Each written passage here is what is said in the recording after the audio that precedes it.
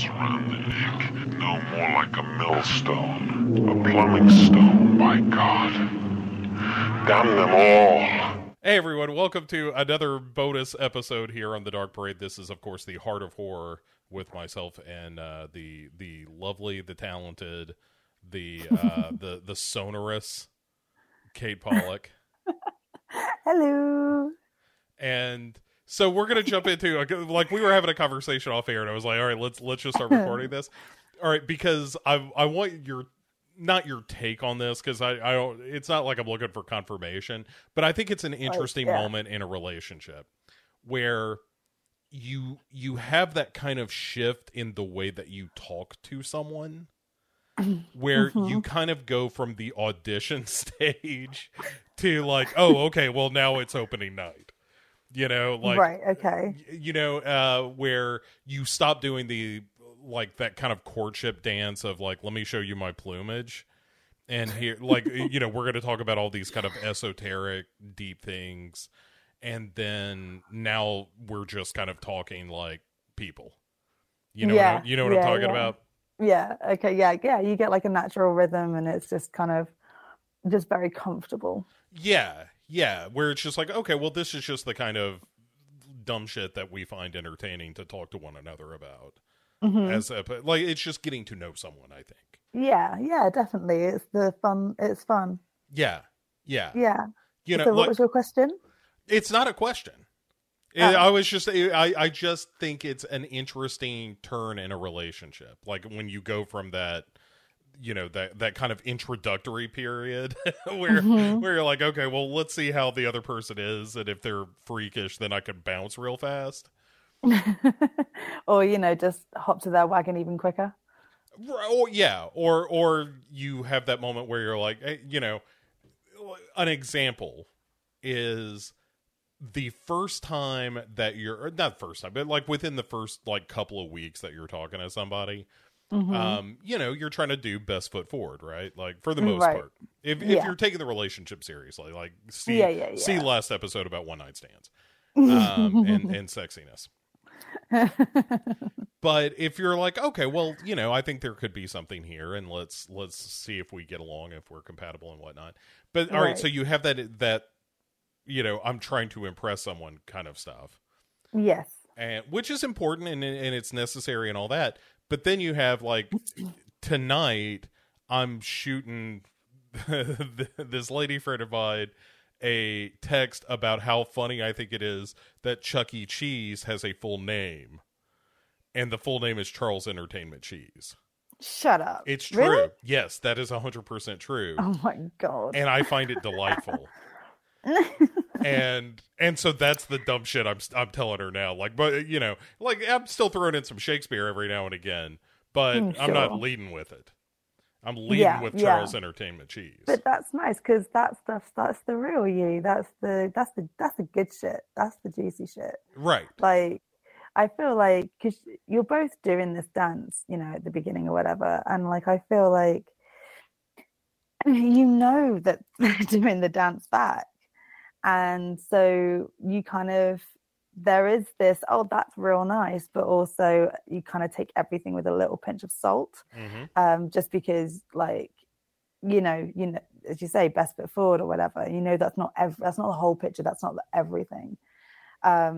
And then so when you start doing the dumb little texts or whatever, or like here's this thing that I found funny or whatever, like that, and I want to share that with you. That's the real stuff. That's who you are really. And if you can get past all of the, you know, you're saying for like all the esoteric stuff and all the deep conversations, or like the kind of the fun, flirty, whatever stuff, and you get to just the kind of more idiosyncratic kind of things, more day-to-day sort of stuff as well, like, you know, like that's when I feel like that's where you make your decision about whether that person is worth keeping hold of or not. Because if you can vibe on that level too, and that person is still someone who you want to hang out with and you're still attracted to, like even with all this dumb stuff going on, then like that's when it's like, all right, cool. That's when you can get really excited. Yeah. That's the point where you're like, oh, I think we're in a relationship. This isn't just, Yeah. this isn't just dating. This is like we're, you know, There's a friendship there too. There's a friendship underlying it. absolutely, absolutely. You know, I don't feel like you can have a relationship without having that friendship there. You know, like you can have all the attraction in the world, but unless you have something to connect you on a personal and intelligence level, or well, more, a few things. Let's push the boat out and say a few things. You know, then it's never going to really develop more into just sex, I don't think, unless it's something kind of unhealthy or just not right. So yeah, like when you get to that point, then it's like, yeah, this is kind of getting to be more of a relationship, kind of a partnership almost, because you're kind of vibing off the same stuff, as well as all of the sexual or the all of like the dance. You know, you got past the dance, and now you're going home to see where they live. Right. Yeah, it's and ideally, like all of that stuff still exists. You know, like all the, you still want to keep everybody engaged and like having a good time, and also like doing the things that let them know, like, no. I mean, like, yes, you're getting a peek behind the curtain to see some dumb shit, but also like here's the other good stuff that you were attracted to in the first place, and then if you throw on top of that, like, oh, we also have a good time in bed.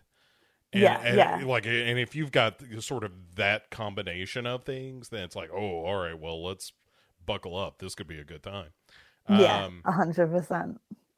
So that's not what we're talking about, though. It's just we happen to be having that conversation because it was a relationship. Yeah, because it's a relationship conversation. It felt appropriate for this particular show. But I feel if you and I can't chat about our relationships, then we shouldn't do this show together. Right? Yeah. I mean, exactly. Like, I'm not about to get all cagey with you. Right, Bill. And I'm analytic as hell when it comes to that stuff. Like, I one of the things I think is a factor of dating as a middle-aged guy is you kind of look for like the warning signs as well as the positive signs, you know?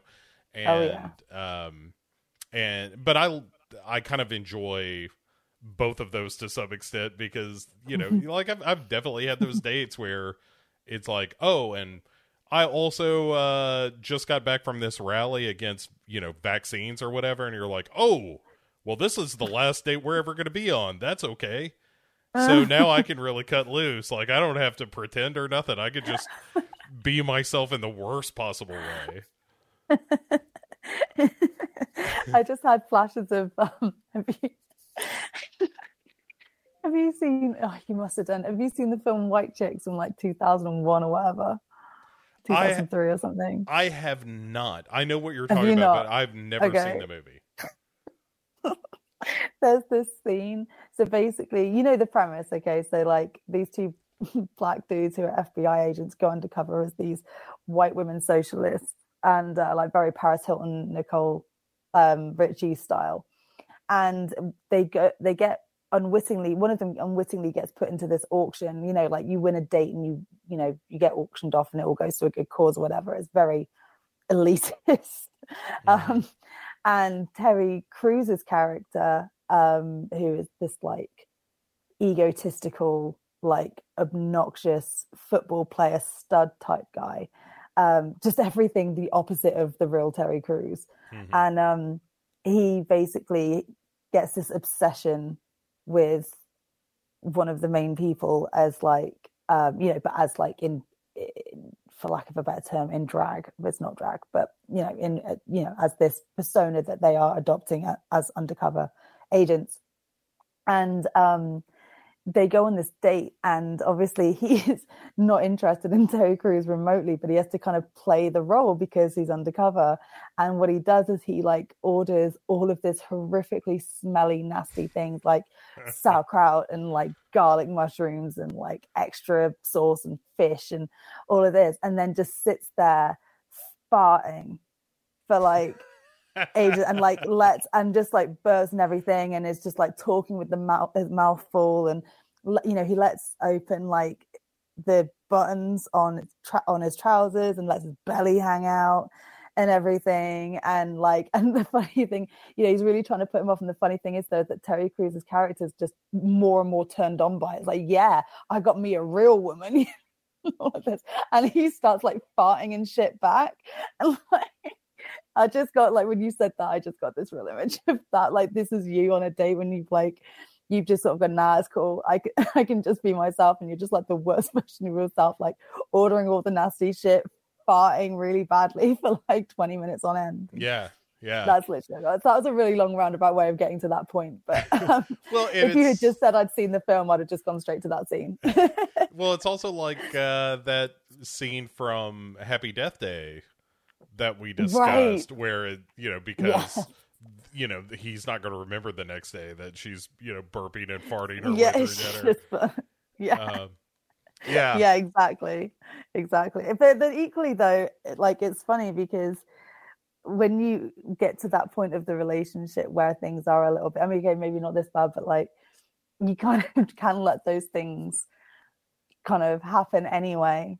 Like, there was someone who I used to sleep with, and to break up any kind of like real tension, or if anything was getting too real, because it was a very kind of casual thing, he would just let one rip. And it would just make me laugh so much.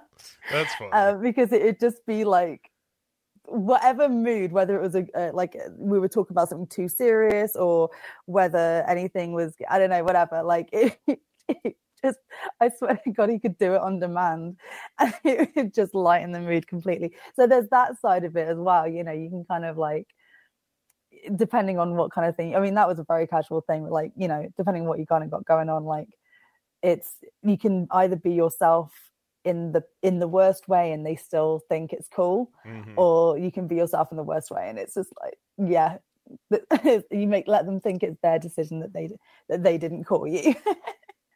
Right. Yeah. Like, there is something to be said for sabotaging a relationship, like torpedoing something before it goes too far.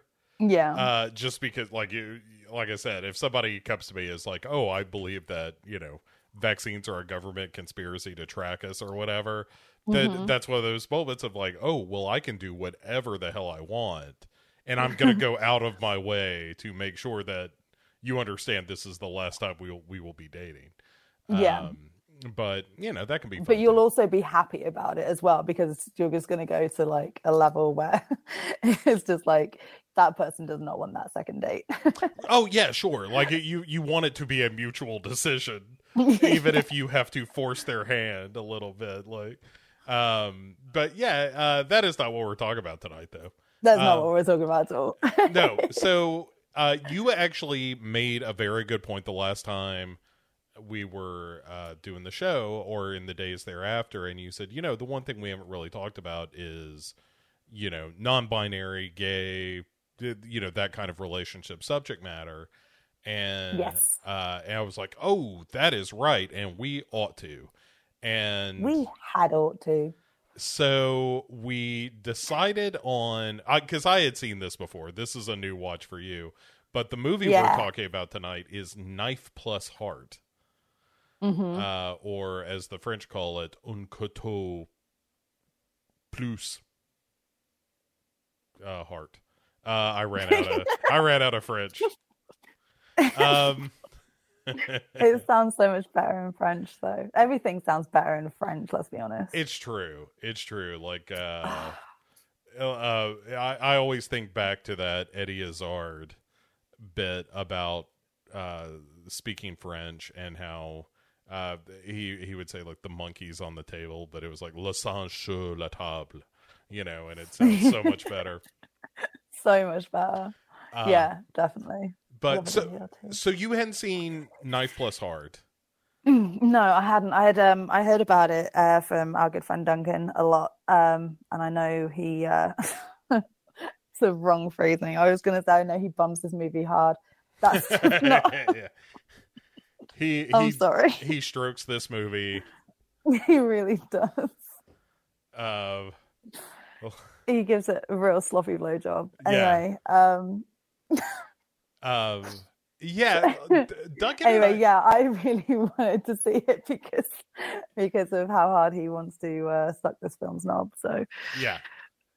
love you, Duncan. What was before we get into the movie itself? What was your impression of the movie as a whole?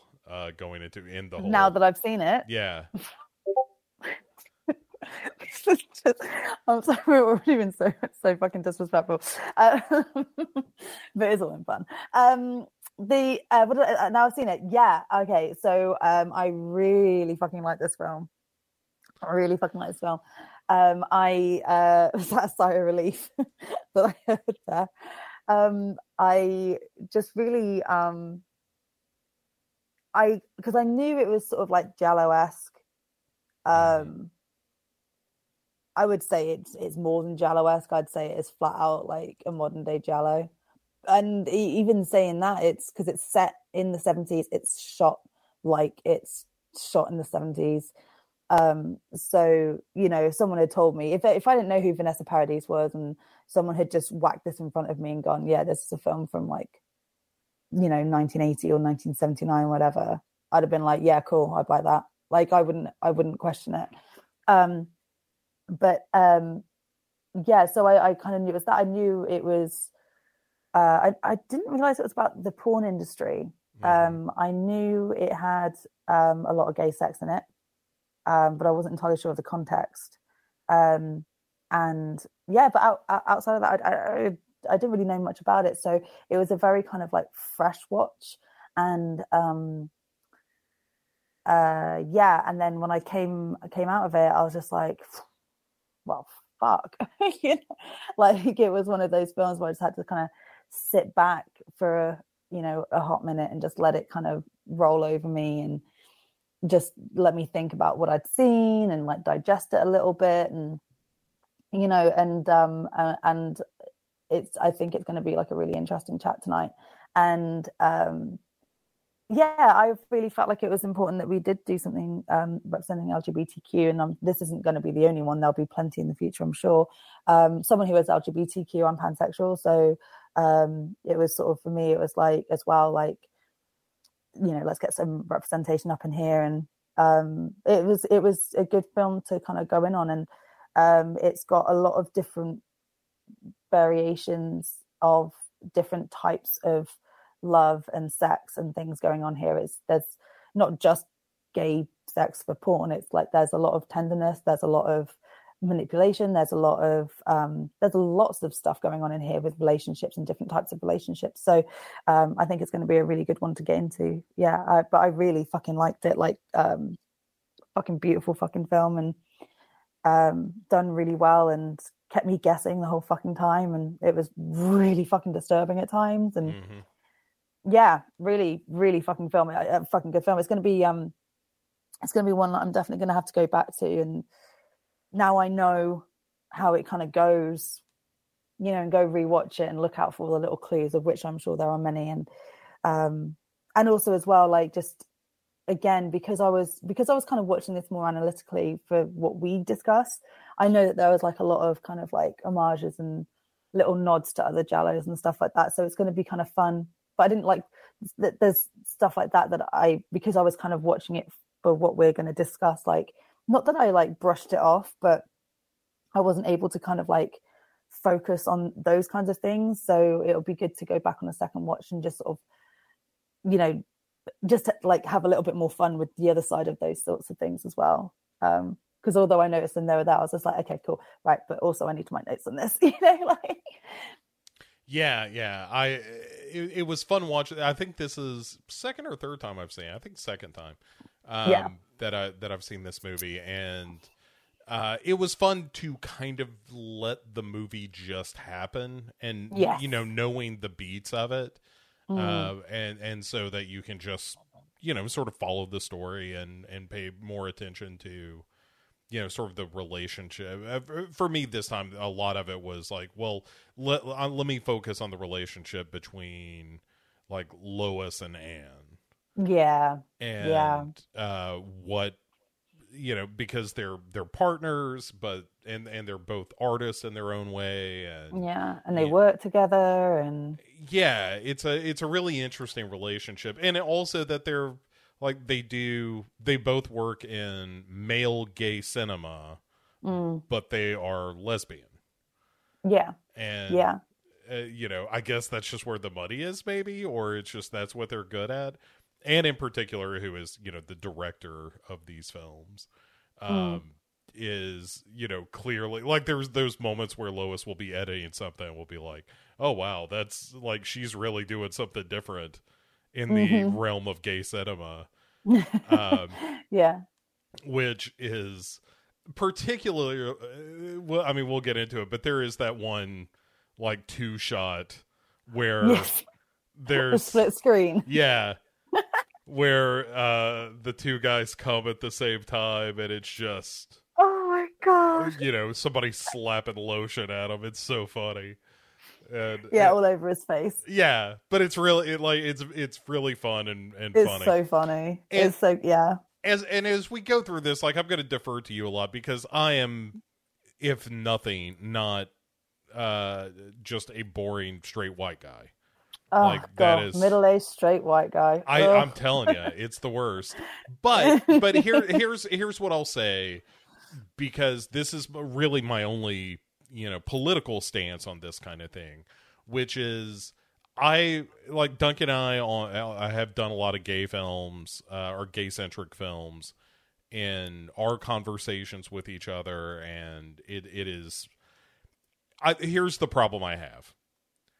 Is I hate it when somebody watches something like Stranger by the Lake is the movie that's popping into my head right now. Yeah, do you know what? Yeah, that's what pops into my head when you said about you chatting about the like gay films with Duncan. Yeah, and like we've talked about that movie. It's a terrific movie, and the thing that pisses me off is particularly straight white guys like myself that are like, oh, I don't want to watch that.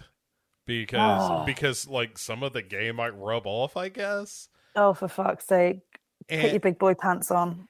Right. Well, but that's the thing is, like, these are the same people that are perfectly willing to watch two women together. It's such a double standard. Yeah. It's so infuriating. Like, the double stand. I'm not going to get into it because I can have a whole fucking episode just about the fucking imbalance between men and women's sexual representation in films, but like, especially when it comes to LGBTQ, like, it's all perfectly cute and whatever, and wild things and whatever, like, to have two women, but they have to be attractive though, because if you put like even just one of them who's not typically quote unquote attractive, then that's just as offensive. Right. It's got to be bound, and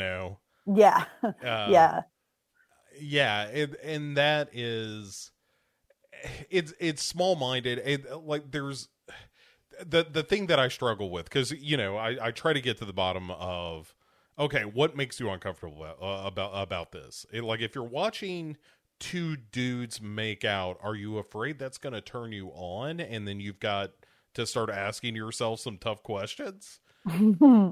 Because that's the only reason why you like.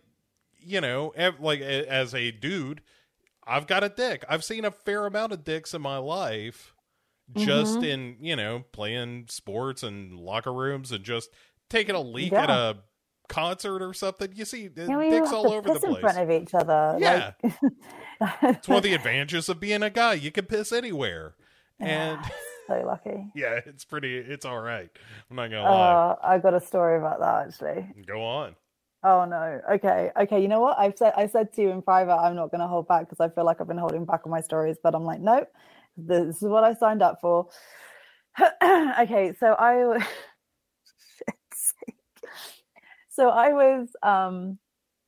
was having sex in a car, and I really needed the loo afterwards.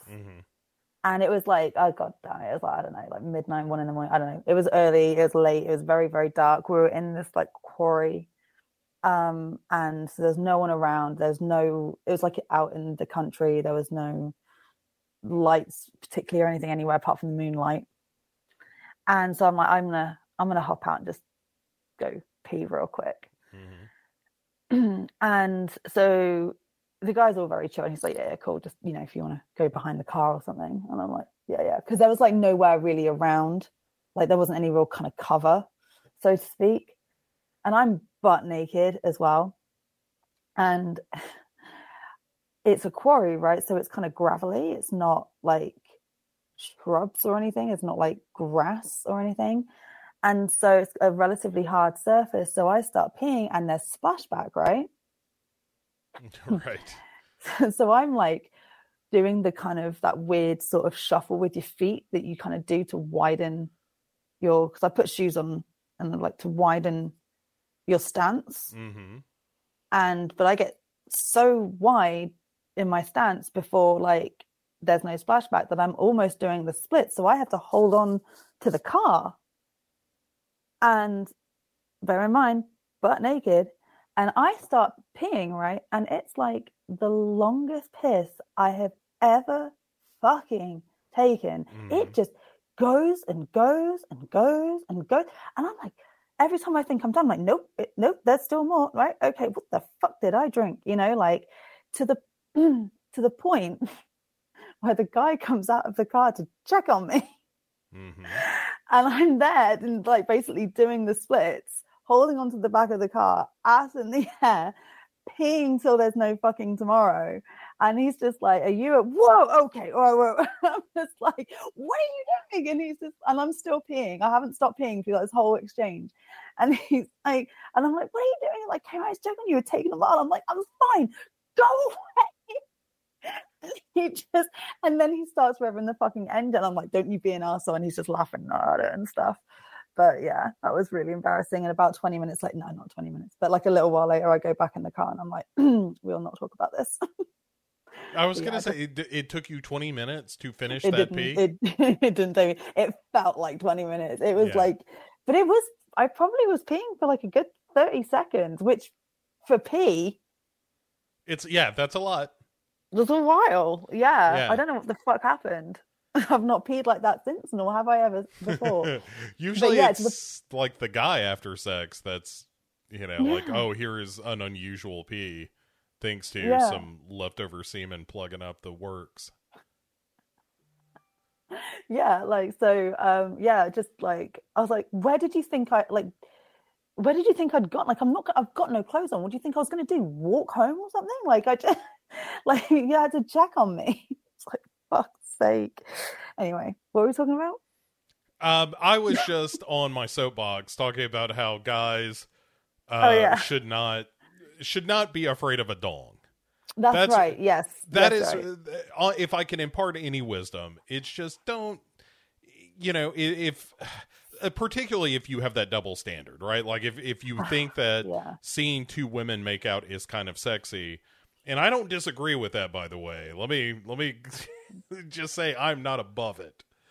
But by that same token, you've got to be cool with guys making out in movies too. Yeah, and we're not saying that you have to be turned on by the guys making out. If that's not your thing, that's not your thing. But don't be fucking offended by it. Like, I almost kind of, I mean, I say respect. That's a strong word, and one I certainly don't mean in this context. But I almost kind of respect someone if they're going to go, no, I don't want to see women either together because they're just flat out homophobic. Because at least there's a consistency there. Yes. And although it's something I don't agree with, like, I'm like, well, at least it makes sense in this weird, that fucking awful homophobic logic, you know, like there's that consistency, whereas people who are just like, dicks, you know, guys on guys, but give me that like scissoring scene or whatever, you know, it's just like, dude, come on.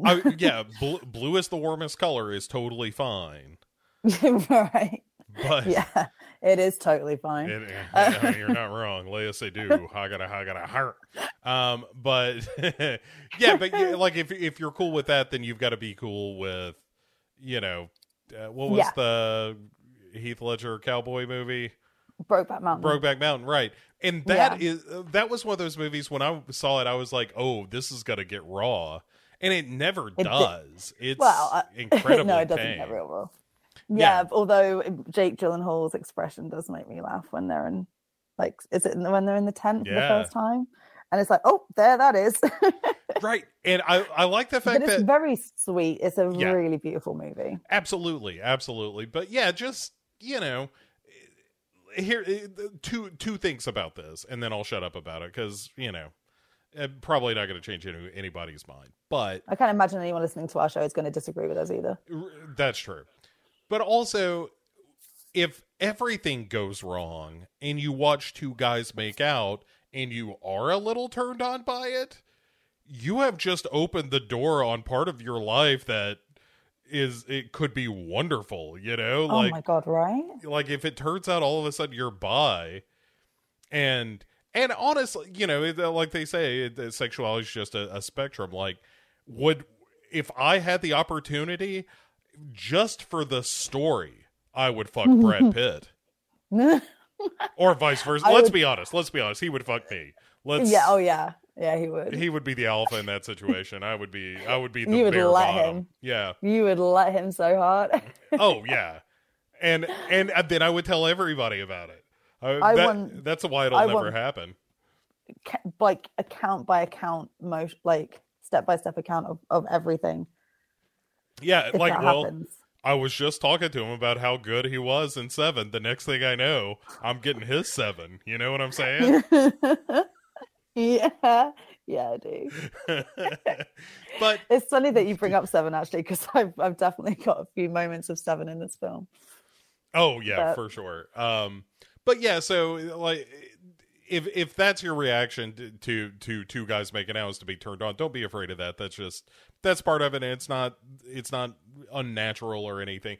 But I think that's one of the things that this country that I'm in particular struggles with, is we have this very rigid definition of like what masculinity is and what men should behave like, and a lot of it comes from the old West stereotypes and that kind of thing, that men are stoic, and even with women they're not overly emotional, and certainly not going to be emotional with men, and that's changing and evolving and so forth. But it's the reason that you see all kinds of weird bills and legislation, because people are just terrified of the fact that there might be some, I was gonna say non-biblical sex, but like biblical sex is filthy. Oh my God, right? So it's just the non-standard by their Cis definition. sex. Yeah, right. And it's unfortunate that, I mean, like, we are a country of Puritans, and that has long been the case. And it always feels like it's one step forward, two steps back when it comes to gay rights in this country, and recognition of LGBTQ issues, and but like, the sooner we all get cool with it, the sooner we can all join forces and have the Star Trek future that we all want, where we get kick-ass jumpsuits and get to explore space and whatnot, and get sexy in space. Yeah, just get out of your own way and accept the D, is what I always say. So all that being said, like I said, that is my political statement for the episode, is just, hey, be cool. If you are afraid of watching this movie because you're afraid of seeing a dick and responding to it in a way that disturbs you, then maybe you got bigger issues than a movie. Yeah, and my political stance is I concur, like everything you just said. Yeah, well, I don't have like a romantic stance necessarily, because when I'm watching this movie, I'm like, this is a really fascinating giallo, but it's tough to relate to. Not relate. That's the wrong way to put it. This is a movie that does not necessarily reflect my experience. No, exactly. Yeah. But I also think it kind of rules. Yeah. I mean, yeah, it doesn't. I suppose it does a little bit for me. It doesn't in the. I've never been in a gay porn. Well, but, sure. Well, that's where we differ, Kate. I went to college. $5 is $5. Am I right? That's right. Yeah. I mean, beer doesn't pay for itself. We're all beautiful in the dark. We're all God's creatures. Yeah, what is it Nons? Is that the kid's name who's working at the construction site? That Yeah. Ant's like, look, it's a lot of money. You don't have to like it, Just turn up, get hard, get paid. Right. And it turns out he does like it. He does. So he's like the audience that is afraid of Dick, and then yeah. Hey, it's actually all right. Speaking of blue is the warmest color, the other thing that I find interesting about a movie like this is because this is not necessarily reflective of my personal sexual experiences. Right. It's kind of fun just to be like, oh, okay, well, so that's a variation of sex that I haven't seen before. That's one for the data bank, Yeah, like what you mean, like with the ending scene as well, with like there's like a lot of different positions and stuff happening. Do you mean physically like that, or do you mean like something a little bit deeper than that? Like, well, no, not. It all goes deeper, Kate. I knew as soon as I said that, I was like, no, I'm not going to say no. Okay, he said it for me. I'll take care of these jokes this episode. That's fine. No, I'll set them up, you knock them down. Yeah, that's right. Yeah, I mean, partially it's just the positions and stuff, but partially it's just like, oh yeah, okay, well that's, I don't look at men and especially asses and bulges and whatnot and be like, oh well, that is an attractive part of the anatomy, I don't even think people who are attracted to men find it overly that attractive. You don't think so? Because there are moments in this movie where like somebody pulls out a dick and it's like, oh well, but they're also in gay porn. Yeah, I don't know. Like I can't speak for men, or non-binary people, but generally the women that I've spoken to, like, I mean, you can say like that's a good-looking cock, but it's all relative. I think at that point, it's just, is it big enough to do the job? See, this is a conversation that I have recently had where it's just like, actually, like, you don't want it too big. Well, of course. Because you'll get, and like for various reasons. One is just like, I remember hooking up with a guy and he had a really big cock, like really big. And I remember he was just like led on the bed, like full mast. And I literally I looked at it, like kind of appalled, and I was just like, the fuck do you expect me to do with that? And I dated him for like 4 months in total, but it was just like, I mean, literally, you know how people joke around going like, oh, next day she was walking like John Wayne. No, the next day I was walking like John. I felt like I'd lost my virginity again. I was just like, the fuck, it, like, you don't want that. And also as well, I do feel like guys with bigger dicks do get complacent, like they kind of rely on that, and generally they're not that good in bed.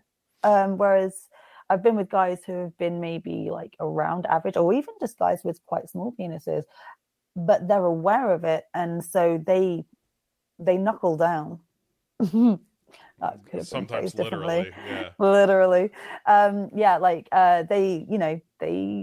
They make up for it, and they kind of, and they know what to do with it, kind of thing. Like, so it's it's a weird thing. Like, I don't really like if a guy has, you can tell with some guys that guys have big dicks. You can kind of, especially if like when I was younger and I used to go to the discotheques, if we're being continental about it.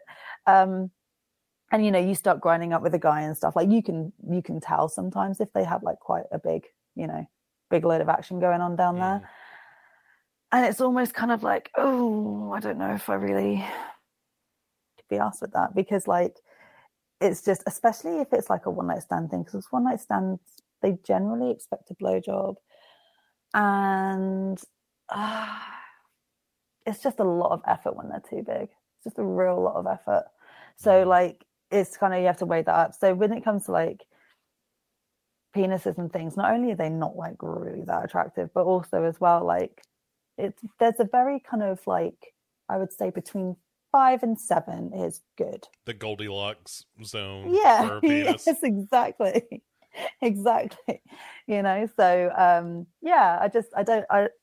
I don't know. As I say, I'm only speaking from like my experience and like my girlfriend's experiences and stuff. Like I haven't really spoken to this about this with other guys or like non-binary people. So like I might be maybe like gay guys love a massive dick because I don't know, for whatever reason.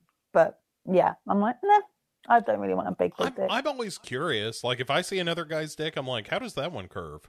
Is he circumcised? What's that look like? You know? I mean, it's just curiosity. Yeah, you yeah, know? that's fair news. I'm kind of, yeah, I get that. But I will say this to all men everywhere, just as a point of consideration, that no matter how big or small a dick you have, you've just got to have good oral sex game. Fuck yeah. And I tell you what, that is something that is rare. If you can get that down and genuinely, and I mean genuinely, not just like, oh yeah, that was nice, or like, you know, whatever. Like, no, if you can genuinely get that right, it don't matter. Yeah. It does not matter. Yeah, that's, you know. Mm-mm. So that's not necessarily, I wouldn't refer to it as my move, but I'm very much in the camp of, whatever you got to do, and it's usually going down just because of, you know, a lot of women just don't orgasm because of penile stimulation, you know, right? Yes. So that's why I say no matter how good you are with your dick, have a good oral sex game, and if you can get her to come first, oh yeah, via that, then it's just like, okay, well, you know, now it's play ball. Anything else is a Brucey bonus. Right. So then you can just have a good time. That's, to me, that's like handing out the business card. It's just like, all right, let's do a little tongue action, get you going. And how long have you sort of like, I don't want to say like had this theory because it's not really a theory, that is accurate. How long have you known about this secret? Have I been aware of this? Have you been aware of this secret rule? Probably since my 20s. Oh, really? Yeah, I know guys in their 30s who are still struggling with that. So, yeah. I didn't know if it was like a, you know, with age thing or whatever. So like for the most part, but no, this is something that doesn't get talked about enough, I don't think. I just dated a girl that was like, it is hard for me to come if it's just straight, you know, insertion sex. Yeah. And so I was like, all right, well, you know, I like you enough that I don't want to be the only one in this relationship having a good time. So, you know, whatever you got to do, grab my ears, slap my head, whatever you got to do to get us there. And yeah, so I just got an image of Dopey from you said grab my ears. Yeah, that's a lot because I wore the cap and the robe. That's my childhood ruined. Yeah, and I was just like, you know, it's just a daffy look on daffy look on his face as well. Just yeah, I mean, thank goodness it wasn't sneezy, you know. I'm so loud. I've got my fucking family asleep upstairs. But yeah, and you know, like I said, it is a good opening salvo. Yeah. And if you can get that right, then you know, here's what you're hoping for. Fingers crossed. Is you hear somebody say like, "Oh my God, I'm a puddle," and then you're like, "All right, then let's get rolling." What you kind of want is for like, if after you're done, if the girl immediately starts to like move on to the next thing, you've not done your job properly. Absolutely. Like she needs to be lying there for a good at least 30 seconds of just give me a minute. Just give me a minute. Yeah. You know, like that's what you want. If she does that, you're in good stead. Or like the rest is downhill. Yeah. Not downhill, as in it's easy, as in it's like sure, yeah. The heavy lifting's done. Yeah. Yeah, and I'm not against of a little bit of an intermission there of like you do that, then you just, you know, you make out, do some heavy petting, and then roll back into it. Yeah. Do you know what? A good makeout session is underrated. I'm telling you. It's one of my favorite things. Especially I love just making out. Yeah. It's great, and it's kind of euphemistic too. You know, like when you're with your significant other, and you're just like, hey, let's go back home and make out for a little bit, which can mean anything from like, all right, well, maybe one of us is going to get a little oral to one of us is getting tied up. You never know. Yeah. It can right? be anything. Just see where it goes. But it's a no pressure offer. It's just like, let's just go fool around a little bit and we'll see what happens. Yeah, exactly. And it's as well, it's kind of like, it kind of just takes me back to when I was like, I'm not a kid, but like, you know, when you first start exploring those kinds of things and you make out with like someone on the sofa and you kind of do that kind of like through the clothes, dry humping kind of thing, like you know, like where it's like you still have your clothes on, but you're kind of like, you know, simulating sex. And yeah, like it's just like a real kind of like nostalgia as well. Yeah. You know, with like times before sex where you didn't necessarily have sex, but that was still just as exciting. And, you know, and then if, you know, because you are a grown up and let's be honest, we completely give into our id factors and can't say no once we get past a certain point. Like, sure. Yeah, you know, like you can get to that point if you want to, but it's kind of nice just sort of making out and stuff. Yeah, I like a good a little bit of making out in a car. I think is real fun. Yeah. Again, it's that kind of like nostalgia throwback to when you were a teen, and you know, I guess for you go through the drive-through, like the drive-in movie theater thing. Like it's, did you do that? We didn't have we didn't have a drive-in very close. I didn't have that opportunity too much. I mean, I've made out at the movies. And they just rock up by a quarry and wonder where your girl's gone because she's taking forever pissing. Yeah, drive off. Well, I guess she's going home. But no, like I live in a fairly rural area, so there were a couple of spots, you know, that the kids would go. Right.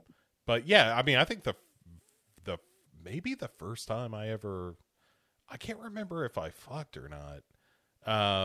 But you know, this is going back 30 plus years, but one of the first times that I remember like fooling around to the point that I was like, oh, I'm about to conjugate the verb, was in the middle of nowhere in the country, parked in a field, in and on a car. Like you mean like on the bonnet, not on the roof? Yeah, not on the very roof, but like on the hood of the car. Yeah. Nice. Yeah, it was a good time, and nobody was around, so yeah, it was fun.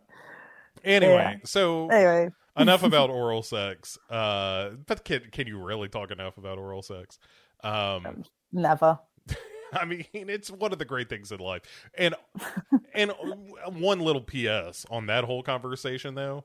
If guys out there are listening to this and they're like, I just don't invest that much time in oral sex, just give yourself a little bit of a pat on the back when you get somebody to go off like a fucking Roman candle with oral sex.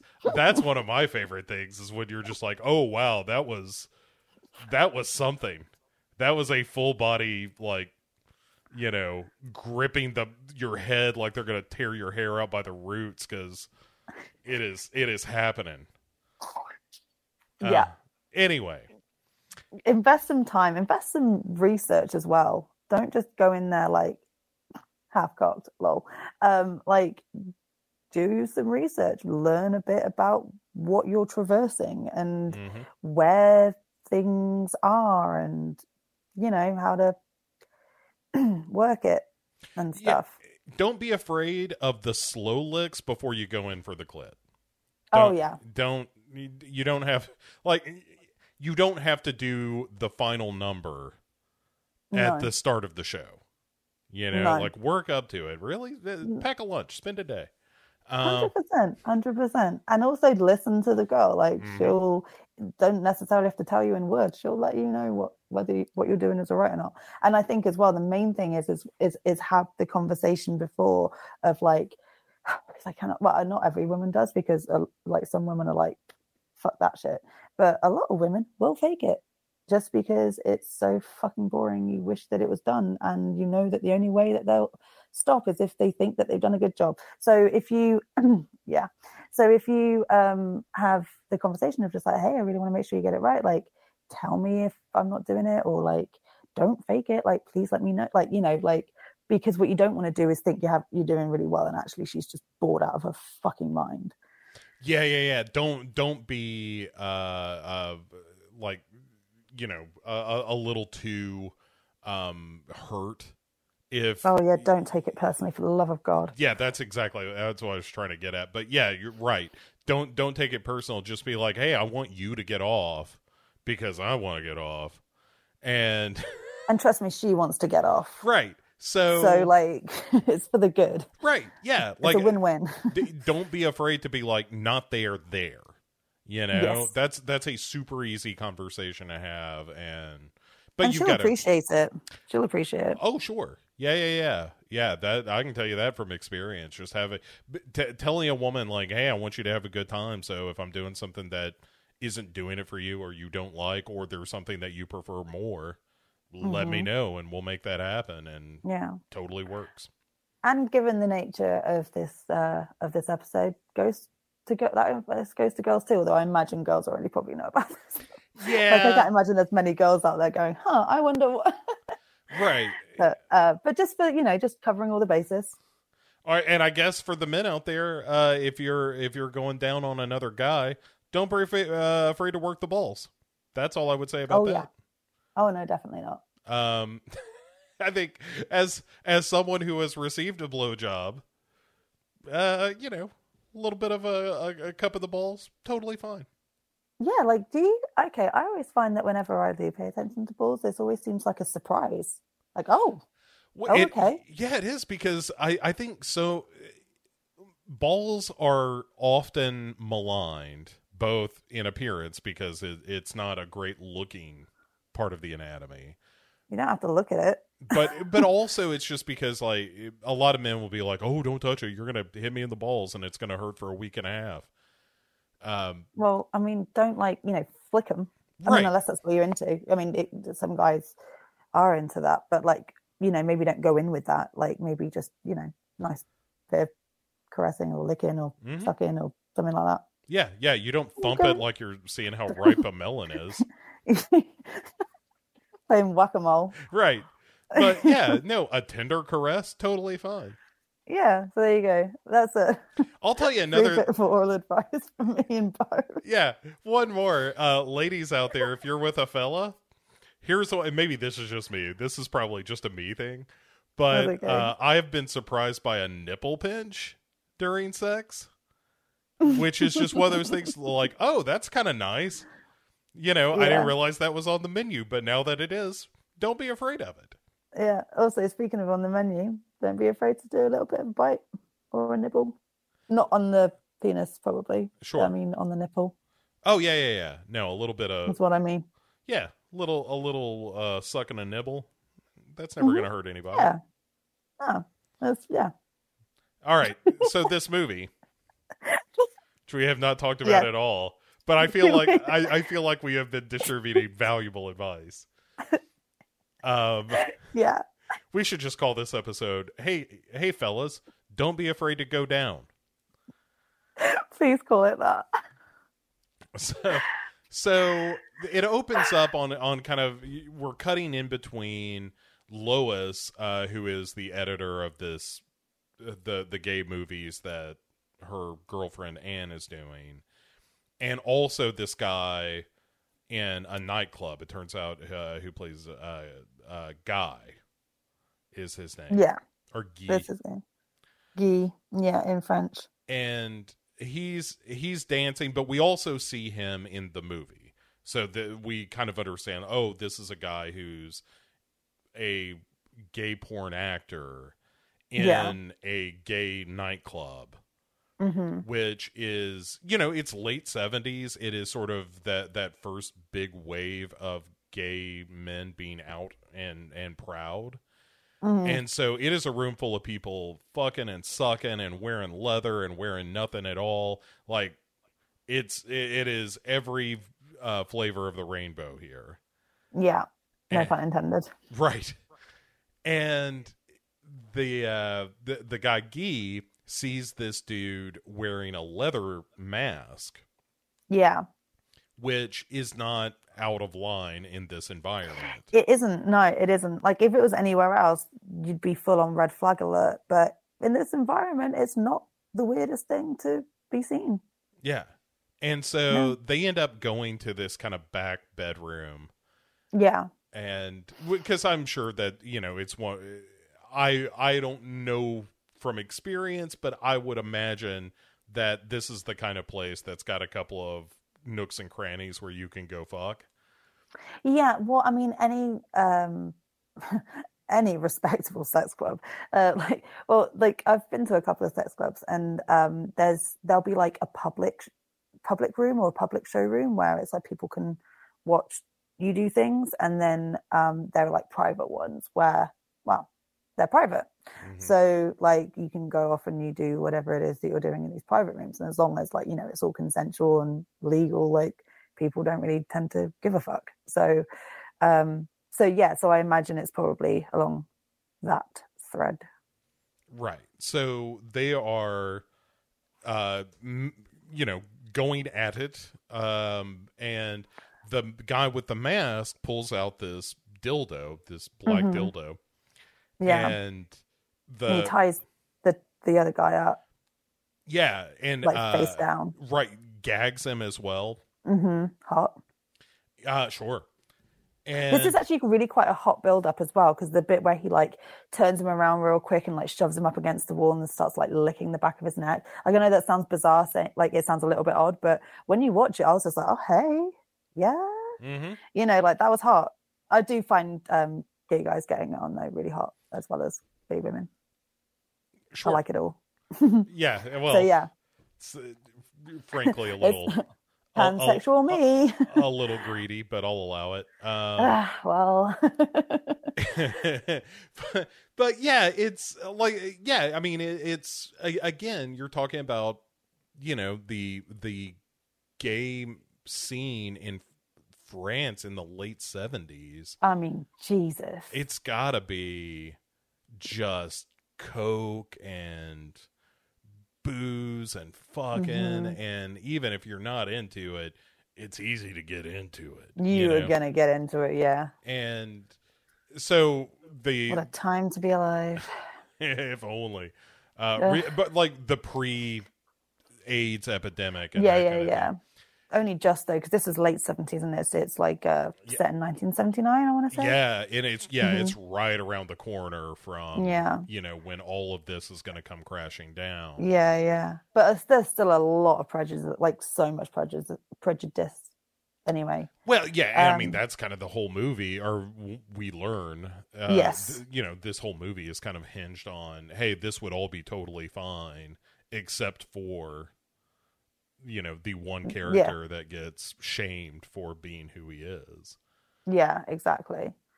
But yeah, so the killer, the mass killer, turns out he's got a switchblade hidden inside this dildo, and flips it out, and then begins, stabbing poor Guy with it, and so that's the big first murder. That's what launches the action of this film. Yeah, it really I have a real I get in films and stuff, like anal rape is a real trigger for me. It not because I've been anally raped, but I have had accidental anal before. Oh, that's not cool. When I was 15. Oh. Yeah, so that was not fun, and it was a genuine accident. The guy felt horrific, mainly because I wouldn't stop crying, but real bring down the tone. But yeah, so it's a little bit of a trigger for me, because I have not to this guy's level, Jesus, but to kind of a degree, I felt that pain. And just the sickening feeling that you get afterwards. So like stuff like this, like it was, yeah, really. And then also I didn't realize that the sound that you hear, like the kind of the whining, is actually the killer making that noise. And I thought it was the victim. And you know, you don't like see any kind of penetration, but you understand that he's being like, you know, sodomized by this blade. And you know, and so you hear this sort of like whining and screaming and stuff, and it was just like, it was so disturbing. And especially because he's like, you know, he's bound, he's face down on the bed, he's fully naked, completely vulnerable and helpless, you know. And it was just like, because, you know, if our loyal listeners have picked up on anything, is I'm really kind of into kinky sex. So normally that scenario is a happy place for me. So to have those two kind of things combined, where it was a happy place and also a very kind of like horrific moment for me, kind of those two aligning in my head, it was like very unsettling to watch. So it was kind of like, it kind of reminded me of my experience while reading American Psycho. Was like, 1 minute you're like really like, oh hey, yeah, give me some of the, oh shit, you know, like it could just turn in like a split second from being like really hot and like, you know, almost pornographic to really fucking disturbing. But at the same time, it was really well done, and it was really horrific, but it really got my attention. You know, I was just like, oh, this is a film that is not going to hold back. And I knew it was going to be a film that didn't hold back. Like, you know, I don't think you can focus a film around the gay porn industry and have it be, you know, muted or tamed. But like, it was like, oh, we're going in with this. It was, you know, it's like, oh, okay, that's the line here, that's the baseline, and everything else is just going to be like, you know, from then on this level or more. So I was like, oh shit, we're in for a ride. You know. And it was such a like this is, you know, you really kind of get in some of those giallo tropes as well, with like the leather gloves and like the bizarre weapon and the lighting and the, you know, 80s sort of synth sound, like soundtrack and stuff, you know. So it was cool seeing all that stuff as well. Yeah, the music in particular is real good in this movie. So good. So after the murder, we are kind of introduced, and we've mentioned the characters already, but it's Anne, played by Vanessa Paradis, who is the director and sort of, you know, creator of these men's gay porn movies. Yeah. And then she has her girlfriend Lois, who is sort of her partner. And but at the beginning of the movie, we are clued into the fact that Lois is sort of like, she's had enough, she wants out of this relationship, but they're going to continue this work relationship they have, but they're not going to be together anymore. Yeah, and it sort of seems to indicate that Anne has a bit of a substance abuse problem and drinking problem, and that could well be part of the main sort of reason as to why Lois is kind of like, no, I'm done. Yeah. Because like Anne calls her up at like 2 a.m. and she's clearly wasted on something, and Lois is just like, this is not the first time that this has happened. And she's like, I can't do this with you right now. Like, no, like you're wasted and I really need to sleep, and I will see you at work tomorrow and we will be fine. But you have to understand we're done. Yeah. And in the wake of that, there is Archibald, who is... Love him. Yeah, who is sort of kind of the first mate on this gay porn ship. Yeah, I think they're like best friends, aren't they, Archie and Anne? Yeah, they kind of hang out together when they're not filming and things like that. Yeah. And because she is also kind of a creep, has a peephole where she can watch Lois edit, and she's just clearly obsessed with you know, this woman that is breaking up with her. Mm-hmm. And so, you know, there's Archibald, and then there's kind of the stable of regular actors that she works with. And then I mentioned this scene earlier, but it's maybe my favorite scene in the movie is when she goes to this construction site or whatever. So good. And there's this young kid who looks like Guy. Yeah. And, you know, she's like, hey, have you ever wanted to work at the movies? And, you know, I do these gay films. And he's like, well, I'm not gay. And she's like, well, that's okay. You know, you don't have to be gay. It's a lot of money. And if you change your mind, like, you know, you can make 3 or 4 times in 3 hours what you would make working here for a week. Yeah. And so she leaves, you know, her number with this guy. And he's all like, well, straight is such a strong word. Right. I mean, it's a lot of money. Mm-hmm. And when she leaves, though, the thing I like so much about this scene is that her buddy Archibald is waiting at the car. And she's like, I can't wait for you to see this guy. He looks just like Guy. He is so fresh-faced. It's going to blow Lois away. Yeah. And Archibald is like, oh, I see what's going on here. He's very savvy. Yeah, this isn't necessarily... I mean, yes, you're casting a movie, but also you are trying to use this as a way to get back with Lois. Yeah, because she overhears Lois sort of say, like, oh, this is very sort of like the same old kind of thing. She's very... Because she sees all the footage day in, day out, and, you know, she's going to become pretty jaded with it all after a bit. And I think that, doesn't she, like, Anne sort of overhears her sort of say, like, oh, it kind of is a bit samey, or words to that effect anyway. Yeah, that she's kind of, it's just become not art anymore. Yeah. You know, and for all of her, you know, abuse problems and her fixation with Lois and that kind of thing, like, Anne is trying to make movies that, yes, they're, you know, it's gay pornography, but it's also... there's some style, there's some substance to it all. Yeah. They're trying to make something more than they want to, like, they want to make a good film around gay porn. Yeah.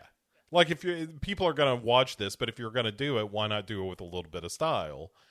Yeah. And all of this kind of is interrupted because Anne is contacted by the police and questioned. Because, oh, you know, this guy that was in your movies has been found murdered. And though, you know, she doesn't really have, obviously, any knowledge of the murder or anything like that, but she gets it in her head that she's like, oh, you know what would make a great movie is a murder mystery. Yeah. And so there's a bit of this... like, you know, film within a film kind of thing, where Anne is essentially making a movie about the investigation of this, of a gay guy who dies, who is murdered. Yeah. And so that interrogation scene is like the reenacting of that interrogation scene is so funny. Right. He's just like wanking him off with his feet underneath the table. But he's also dressed up as Anne in this horrific blonde wig and this awful blue eyeshadow. So he starts jerking off, and then the cops start jerking off, and it's one he starts banging the typewriter. Banging the table is so funny. Oh my god. And like, the scenes are genuinely very funny. Oh god, it's so funny sometimes. And yeah, so this movie, Anal Fury, is going to be the name of it. I'm such a fan of the new name, though. Like, it's fucking genius. Yes. Homicidal is what they ultimately call it. Like, give it all the awards, just off the name alone. Just give it all the awards. You know, it's interesting because on the episode that we did this month for Dark Parade on Hell Night, was directed by a guy who did a lot of gay porn. Oh, was it? Yeah. Okay. And some of those, hold on, I've got to find some of the names of Oh, his please movies do. because Please do. I think that the thing that I love most about gay pornography is the name of the movies featuring gay pornography. So Most porn movies anyway, like if they're like the proper movies, like not just like a 5-10 minute clip or something, but with actual plot, or like the parodies, like the parody porn movies of like actual movies, and the way that they use puns. Oh my god, it's so good. I love a good pun. there's Swap Meat, that's spelled MEAT. Yeah, I got it. Everything Goes, Duffy's Tavern. Is this my favorite? Maybe. 6-Card Stud is pretty good. The Harder They Fall, good. Heavy Equipment, Hot Truckin'.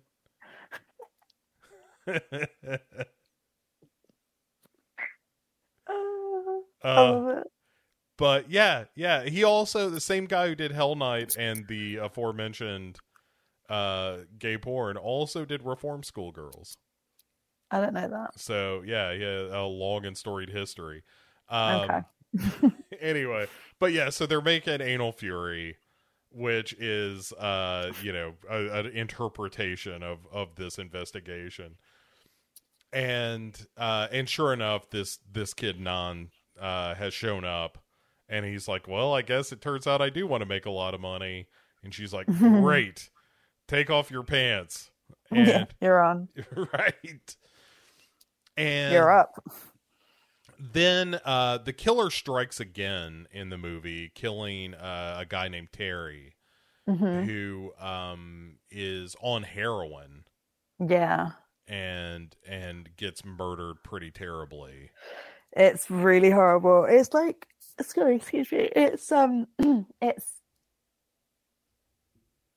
for me, it's not as bad as the first one, but it's still not a way you want to go. No. I mean, none of these are, but yeah, this is pretty rough.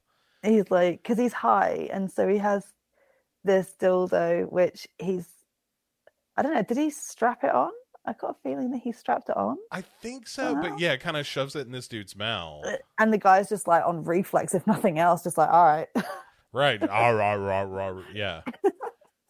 And then he just like, whatever little thing he's got to procure the switchblade, and then he just starts literally face fucking him with a blade. Yeah, it's rough. And it goes right through the back of his head. And all right, so in the wake of talk about deep throat. Yeah, which, by the way, I didn't realize, because I've never seen the original Deep Throat. I didn't realize until recently that was about a woman who has her clitoris is in her throat. It's in her throat. Yeah.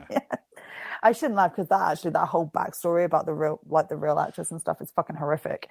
But yeah, that's the plot they went with. I mean, I guess your movie's got to be about something. It's got to be about something, sure. But yeah, so there's a scene after this where Lois is doing some editing and finds this message burned into the film. Oh, that's so fucking cool, though, isn't it? Yeah, and it's the message is, "You have killed me." Yeah, but that's that was done, because this is what's cool, is that it's like almost like a double thing, because it's done over the image of Thierry. Yeah. Oh, it's his name, Thierry, right? Yeah.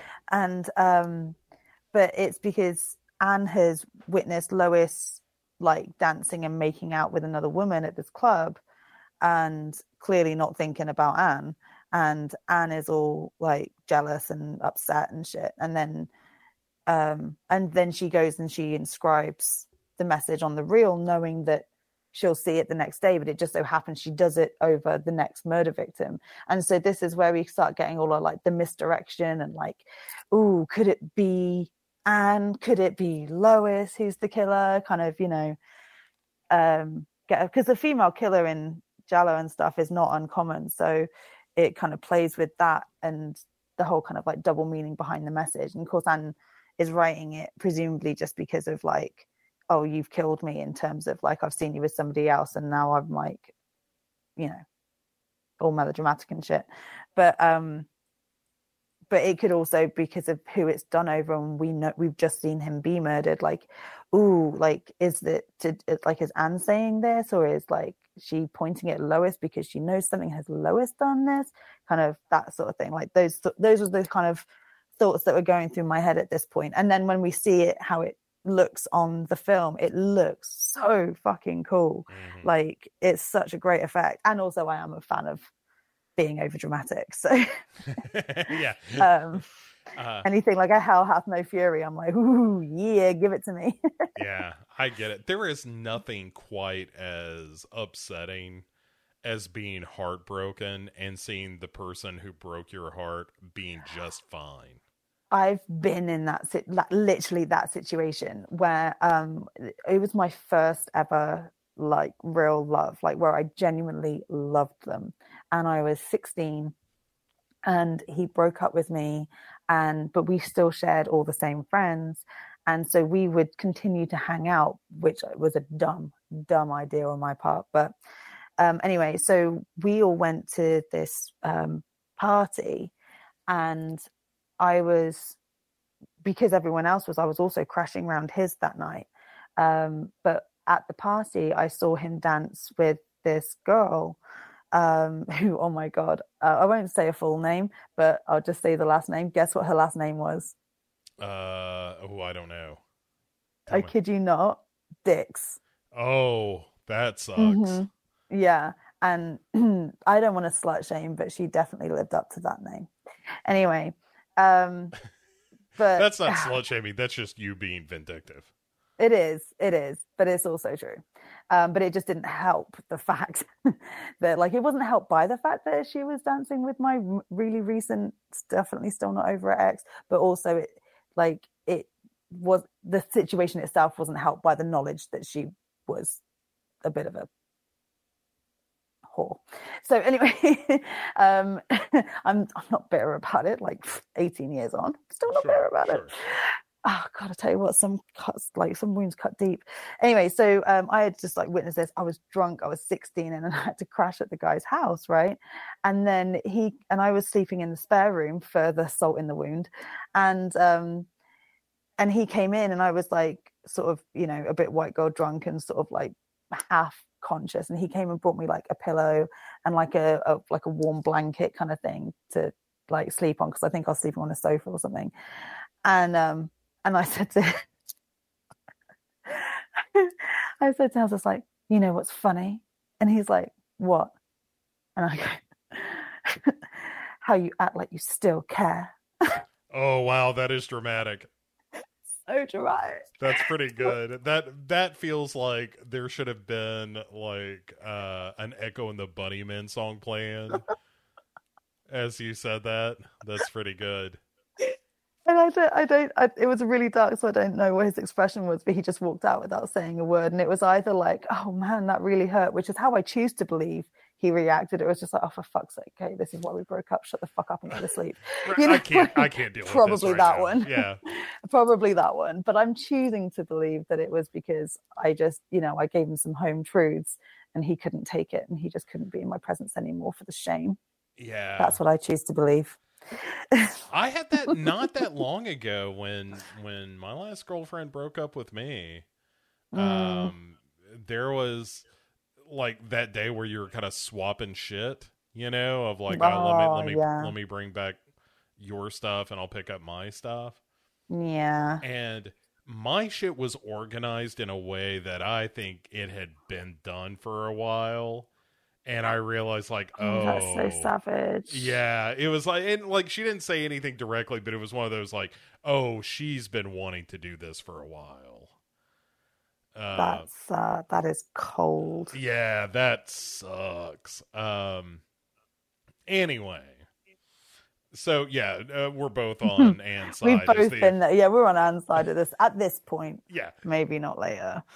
But yeah, she crosses a line to be sure. But so everybody making the movie is like understandably freaked out about like, oh well, are they killing people who were in this movie?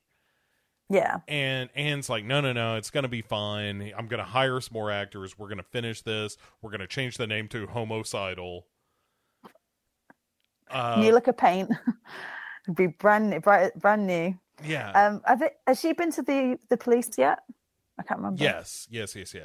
Yeah, and they're fucking useless as per every Giallo. But they're like beyond useless, like, because Giallo cops usually are like, they try, but they're just shit at their job, and so some outsider has to, you know, work out the mystery on their behalf. Whereas these guys just don't even try. No, yeah, they're like, they're just appalling. Yeah, it's that whole like less dead thing, you know. I mean, it's just like, hey, well, these are, you know, gay people getting killed while in the process of doing gay shit that has nothing to do with us. Exactly. Yeah, and it's this.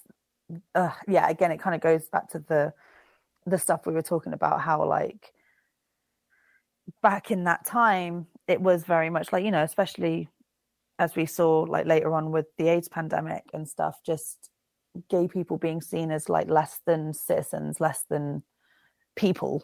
Yeah. And they don't have the same rights, and we don't have to give a fuck because they're gay.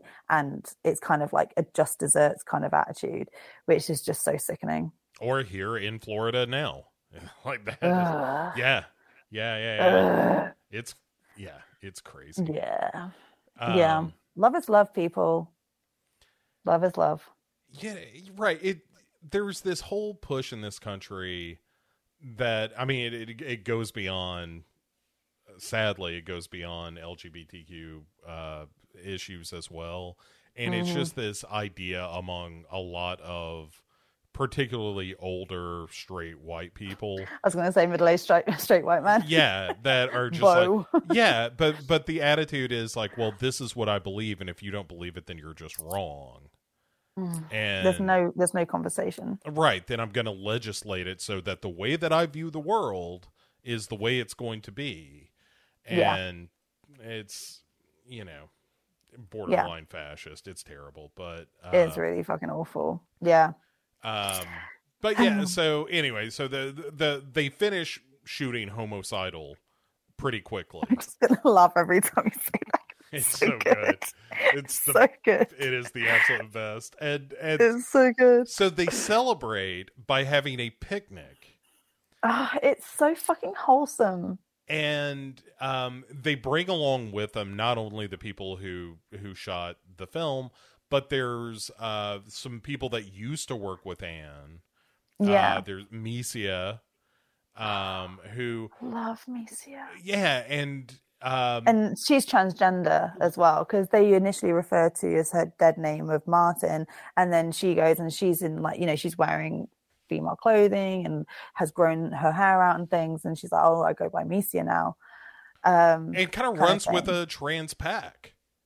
Yeah, they do. Yeah, and it's Squad and Anne tries to, and Anne tries to offer them money to like work on her film, and she says like it's like $50 an hour or something like that, and like 50 francs, I don't know, whatever it is, and and she, and they just immediately laugh in her face. Right, just like we get more than that for a blowjob. Are you kidding? Like, yeah. It's very, but I do kind of feel for Anne in that moment, because there's this real kind of like moment where the camera kind of has a close up of her expression, and she's kind of laughing or whatever, and then she just sort of turns away, and she's just clearly really bummed out by what they said and their reaction. I did feel for her in that moment, but it was also very funny to watch their reaction. Yeah, and they're all, you know, the implication is that they're all sex workers, but you know, they seem to have a pretty good life going on, or they're you know, free to be themselves and all that. Yeah, and so they're comfortable with who they are. And so they've come along on this picnic as well, and it's the rat picnic, isn't it? Yeah, and then as they're all having a good time, this storm blows in, and you know, they're all kind of running through the woods to get to shelter and get back to their cars and that kind of thing. And poor Misia gets separated from everyone and gets lost. Yeah. and is murdered by our killer in the middle of the woods all alone, which is maybe the saddest moment in the movie. It's so sad because Mises just had this really lovely moment with Anne where she doesn't palm read her because Anne specifically is this palm reading. She's like, no, it's more just like of a feeling, but she's really bang on in what she says. I can't remember her exact observations, but it's to do with how she's feeling at this moment about Lois and things and this sort of like lack of control and whatever.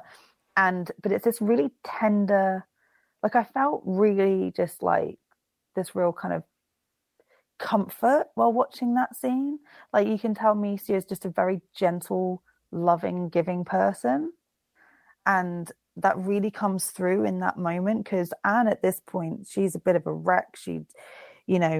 She's obsessing over Lois and she's upset with what's happened with Lois and this other woman. And she's, obviously she's very kind of like concerned about these murders and everything. And is it at this point that she starts, or is it just after, I think, isn't it? She starts to kind of lose her mind a bit. Oh, like yeah, really totally. lose her mind. Yeah. But she's on the brink of it at this point, and she's drinking. We see her constantly drinking from this like whiskey bottle or whatever.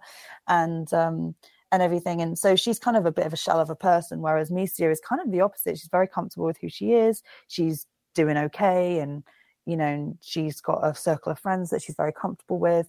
And she just sort of gives this kind of comfort and this very sort of tender moment with Anne. And I just felt like, I'm so nice, And then fucking this happens. Well, Misia gets literally stabbed in the back. And it's like, oh. Yeah, it's and rough. She's on her own and she's lost and so after that death, sorry. Yeah, no. I mean, on the heels of that is where Anne goes after Lois. Mm-hmm. And because Lois has turned up to this picnic and she kind of runs off with Anne in the storm. Yeah, and Lois is, they find themselves outside is a train depot.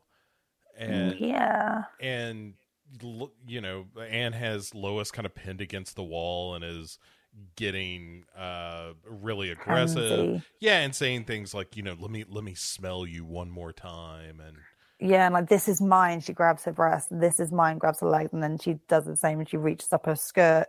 And all the while, Lois is going like, "No, stop! No, I don't want this." It's really not cool. Yeah, and essentially assaults her, and Lois finally runs away. And Anne is, she was drawn. I'm not making excuses for her behavior, but like she kind of realizes pretty quickly what she's done. Yeah, she's pretty appalled by herself. And I think that's important because we need to root for Anne as a character. Mm-hmm. And I think because she's been kind of fairly disassociative so far, aside from when it comes to the lower stuff. Like when it comes to the killings, like, she hears about Carl's like death and she makes it into a film. She like monetizes off it kind of thing. And, and they even sort of say like, are you not bothered by this at all? Like you're making a movie about this and it's like, the body's not even cold yet kind of thing. Like, and, so there are moments where, she can be quite a very hard to relate to character. But she is our main character. She's who we kind of follow through this. And so I think like she has these really awful low points, but we need to see the vulnerability in her and the humanity in her too, because otherwise we're just not going to care about her as a main character. So it's good that they have her react so quickly to what she's done, because it's pretty fucking awful. And Lois is clearly very like upset by it. And then also as well, because we have we make it like an added creep factor, is we have the killer in the background watching. Mm-hmm. Oh, and also real quick, just before that with Misia's, just because I saw my notes and it was such a fucking great moment with Misia's kill. They have the bit where Misia's like spinning around in the forest and like the camera spins around, and every time we focus back on Misia, the killer's getting closer and closer behind her. Oh, it's so fucking creepy. Yeah. It's a really good so fucking creepy. And, yeah, but before I forget to say so, shout out to Jan Gonzalez, who wrote and directed this movie, and it, Yeah. I mean, directed the hell out of it. It is Really directed the shit out of this. yeah, it's a beautiful, beautiful movie. Yeah. And I mean, not for the least reason how the movie ends, but we'll get to that in a minute. But God, yeah.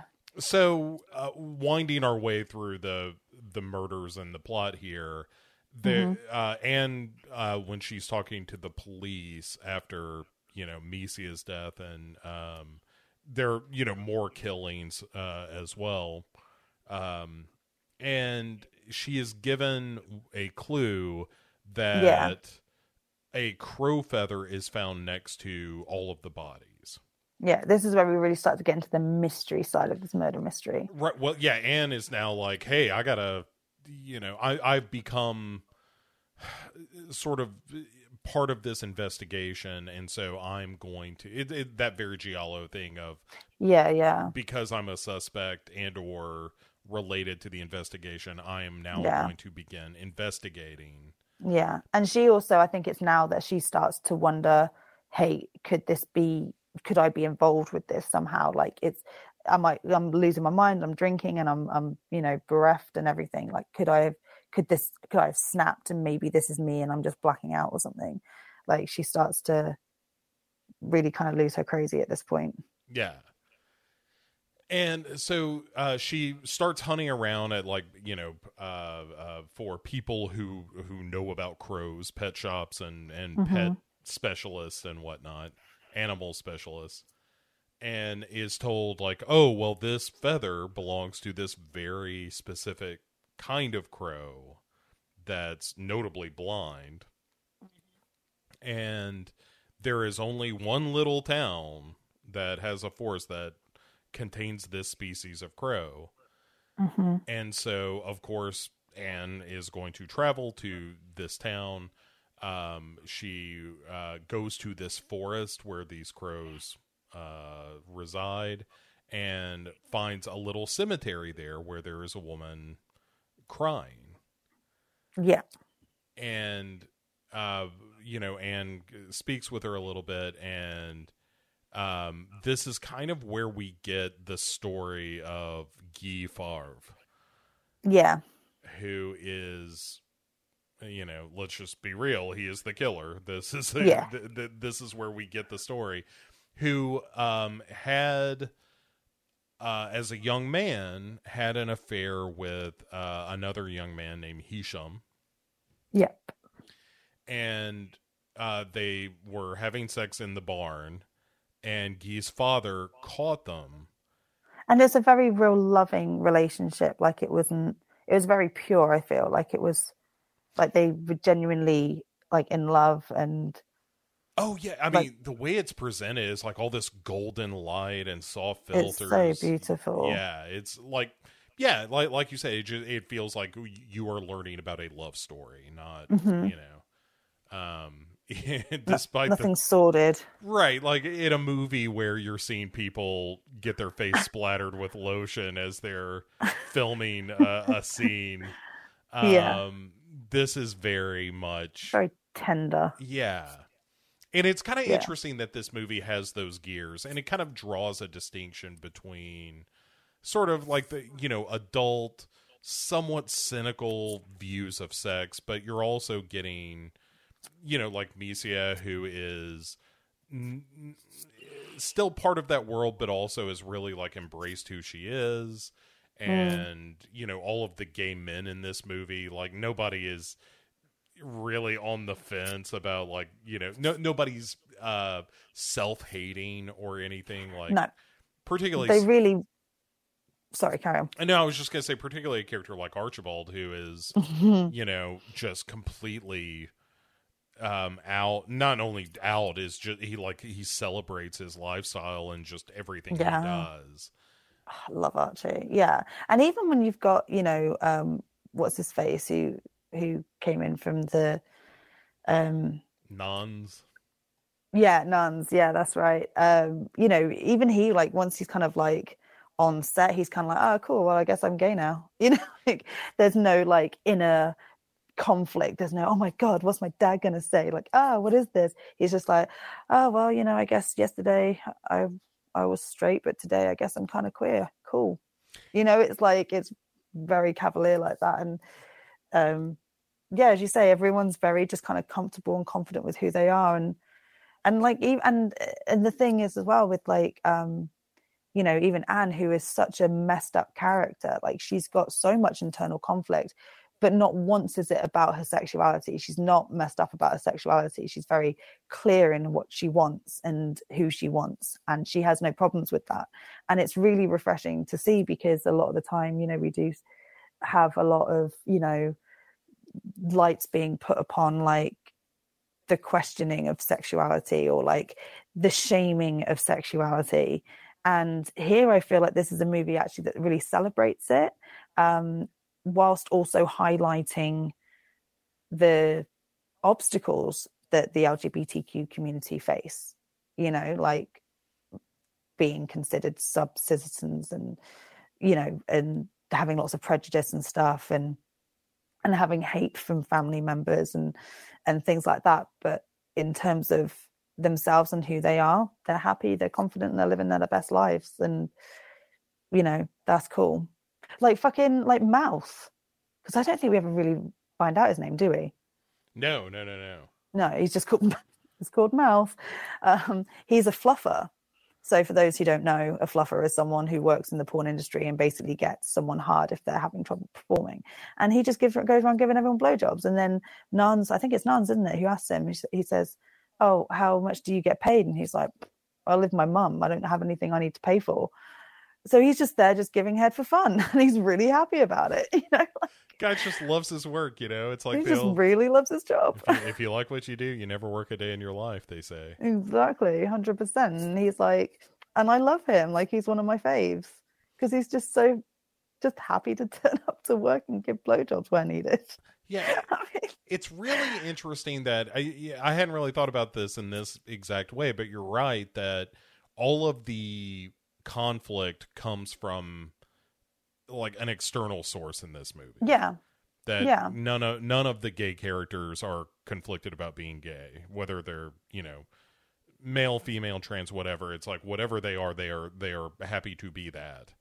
Yes. And it is all the and like, well, we'll get to it, but like the whole reason that Guy is, Anne puts this together pretty quick, like, oh, the reason he's crazy is because his father kills his lover Hisham, castrates Guy, burns down the barn with Guy inside, and Hisham, and that Guy survived but was horribly disfigured. Yeah, and burned and scarred. Yeah, and so later that night, they've got to like go. Anne ends up going to check out newspaper clippings. Always a scene I like in a movie is when you're investigating stuff. I love it. Like in Last Night in Soho, another Neo Giallo. Yeah, absolutely. You gotta have it. And instead of ghost people stalking Anne here, it's just her finding like all these clippings of like, oh, here is, Guy's murder, and she's like, oh my God, this is definitely the killer. So I'm gonna set a trap for this guy Guy. And I see what you did there. Thank you. So she assembles the crew to do a scene that is like. Sorry. I was just laughing because when you said Avengers, it reminded me of like Avengers Assemble, and I was like, that is not this movie. Right, yeah, Gay Avengers Assemble. Can you imagine like Tony Stark? Oh, yeah, I can imagine Tony Stark and Chris Hemsworth. No, you carry on, but I'm just going to get in my happy place. Yeah, I mean, the fact that hasn't happened in one of those Marvel movies yet is a crime. Real crime. You've got to watch there is a gay version of that. I was going to say, someone get on that gay porn right now if it doesn't exist. If not, if someone knows of where that I can find that, that would be great. Hold on. This is going to DM me. Here, this will screw with my algorithm for a while. Gay porn version of Avengers. You can incognito that shit, right? I probably should have.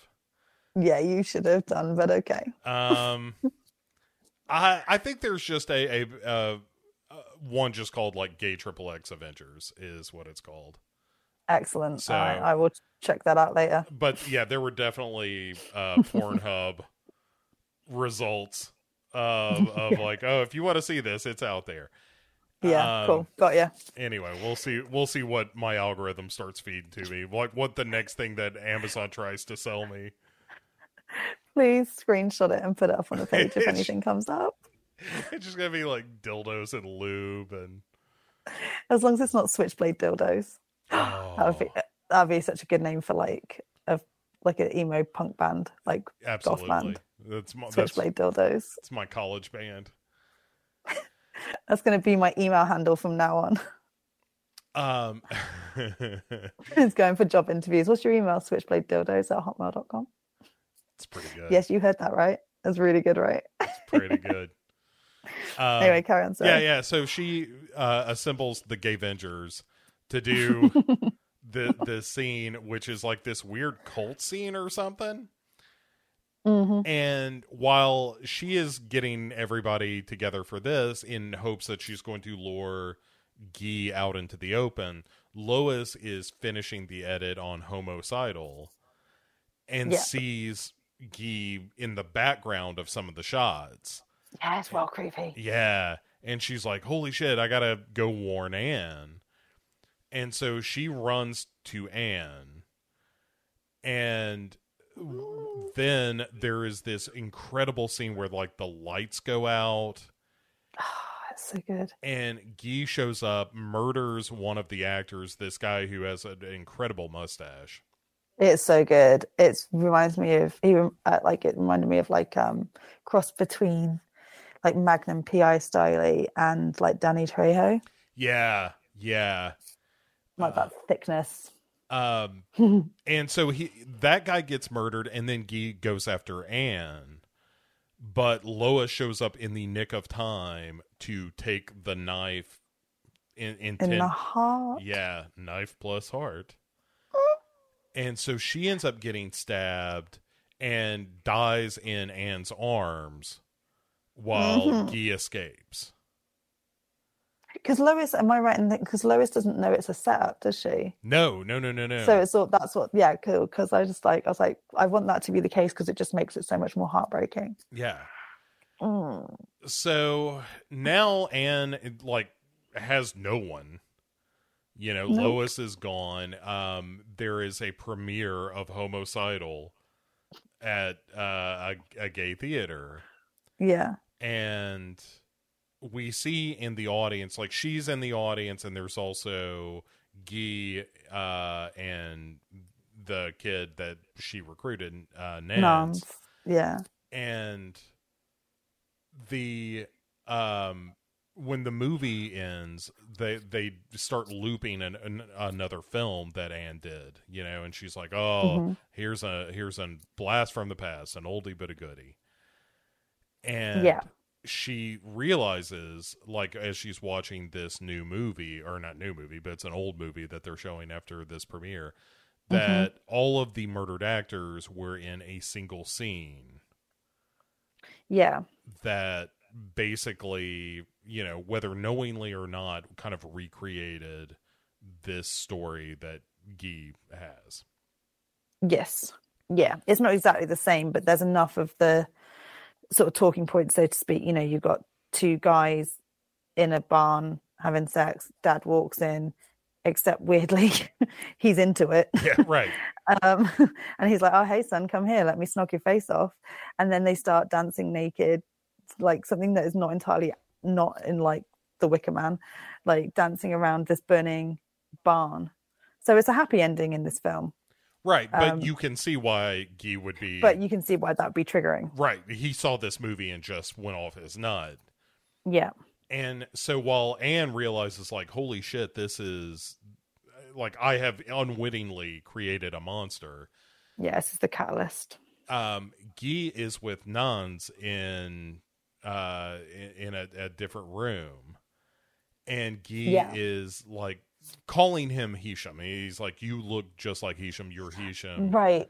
Yeah, because they keep saying, don't they? People keep thinking, oh my God, he looks so much like the guy who plays him in the film. And it's like uncanny how much he looks like him. And so, yeah, in his warped mind, Guy would think that it's him. And then we get this mob justice scene where Anne rushes in like to save the day, but Guy sees her and like takes a dude hostage, runs into another screening room, and then all of these guys who are there, watching this movie realize like, oh, this is the guy who's been killing all of these people. Yeah. And so they just, as a group, attack this guy and attack Guy and murder him. Yeah. Because basically because he threatened their community, like he made them feel unsafe. And so, as they're killing him, we get this sort of flashback that is the story of young Guy and Hisham. And there's like this weird, kind of surreal moment where this crow revives Guy after the fire, and maybe that happened, maybe it didn't, but it explains, well, Guy probably believes that's how it went down. Yeah, yeah. And so that's why he was leaving all these crow feathers with the bodies. Mm-hmm. But apparently he had amnesia, went to Paris, and then when he saw this movie, so started coming back to him, Celine Dion style. Yeah. It's all coming back to him now, and he went crazy and started killing all these people.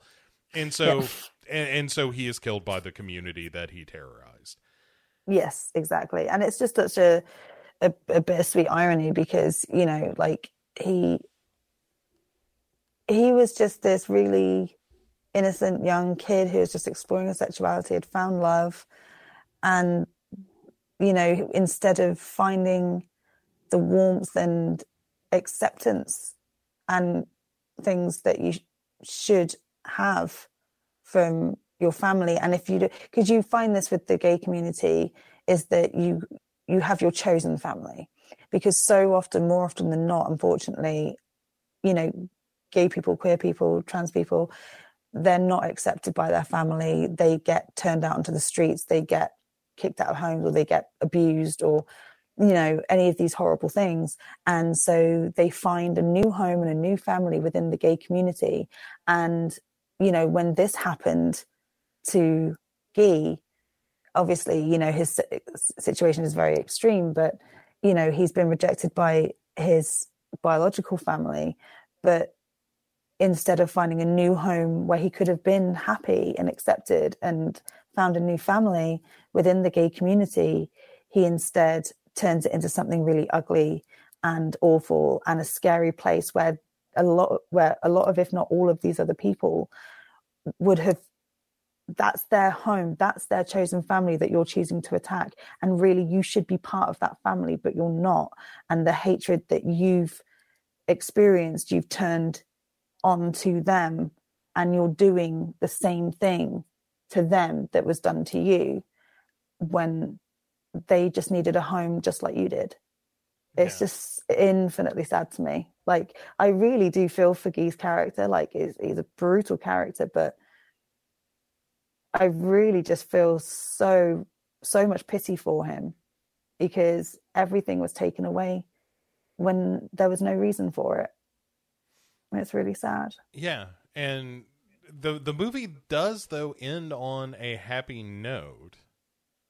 Yeah, kind of, yeah. And where, Anne has moved on, is doing a new movie that apparently is all about Rome, maybe? Sure. And anyway, it's just, it's a one big fuck fest. Yeah. And the kind of conclusion for Anne's character is that she has this vision of Lois, and they kind of weirdly reconcile. Yeah. And Yeah. it's sort of, or at least she is coming to peace with her relationship, metaphorically, I suppose, coming to terms with the relationship that she had with Lois, and is able to let her go and move Yeah. on. I mean, the way that dreams and flashbacks and, unreliable narration, like narrative and everything, like, is used in this film. And again, like, like a lot of Giallo, like, it's not like far-fetched for it to be just this kind of like metaphysical representation of her hopes and her mentality as she's kind of, as you say, like come to sort of accept and like forgive herself, I think, a little bit, and grow as a person, and have that personal growth, and and come to terms with what's happened with her and Lois. Yeah, it's really beautiful. It really is. And at the end of the day, just to put a button on my thoughts about this movie, I think one of the interesting things about this movie, and one of the things that I really like about it, and I wish that we saw more of in movies, is that the movie itself is so unapologetically gay. Like it features gay characters, and that is certainly a theme that runs through the movie. But it's not, like you were saying, it's not a movie about like, as much as I love blue is the warmest color, that is very much a movie about like a young woman wrestling with her sexuality. Whereas this is just like, no, all that wrestling is done. These are just gay characters. Yeah, and I think it is good to have that representation, because when Call Me by Your Name came out, and I watched that film, and that's also an unapologetically gay film, and I remember finishing it, and I remember talking about it with my friend, and she was like, it's so nice. I really love how his dad is so accepting of his son's sexuality, and he's like, we know, and all of this kind of thing. And it was a very wholesome response. And I said, this was like, when it came out, so this was a good few years ago. And I said, but that's like, I love to see that, but that's not really like a common experience for a lot of gay people. So until like we're at a place where that is more common, like, I don't know, like it just didn't really ring overly true for me, especially considering the time in which the film was set. And then my friend said basically this is like, yeah, but aren't you so sick of just seeing gay, like people coming out as gay and it being met with, hostility or, hurt or anguish or any of those things? And I was just like, yeah, actually, yeah, you're right. Like we see so much of that. Why can't, we have a scenario in film, and a film like that, which was obviously, won Oscars and it was very well received and everything. Why can't we have like a positive spin on the coming out experience? Or, like, I think, for me, like, when I realized that, I mean, I didn't know that pansexuality was a thing. Like I just identified as bisexual for a little while. But I remember telling my mum, and my mum is weird because my mum is a very open, progressive person. Like she is not prejudiced against anyone unless you're an asshole, basically. But I was, I don't know, maybe 14 or 15 or something like this. And it was like around the early 2000s, and where, it was really common for sexuality to be exploited for, I don't know, whatever kind of gains. And I told her I was bisexual, and she was like, oh, love, no, it's just a phase. And I know that she didn't mean anything by it, because to her, she probably thought it was a phase because, sometimes it is just a phase. And at the time, like a lot of girls were sort of like experimenting with that side of thing, or just doing it to, get guys off. But yeah. And, but I remember just being so conscious of trying not to be that type of girl where it was kind of like just doing it because it's cool, that I really repressed my sexuality for a long while, because I thought, oh, it must be a phase. you know, if my mum, who's so open and progressive and whatever, is telling me that it's probably just a phase, then well, shit, it probably is. And I kind of wish that I'd had more. I mean, I guess, you know, early 2000s, there wasn't a lot of this stuff about in the media, or at least not media that I was exposed to, because this was before I really got like a handle on the internet and stuff as well. And streaming was like streaming TV shows and stuff was certainly not a thing. So back in my day, so I didn't really have like a lot of like exposition to different types of, you know, gay stories and things.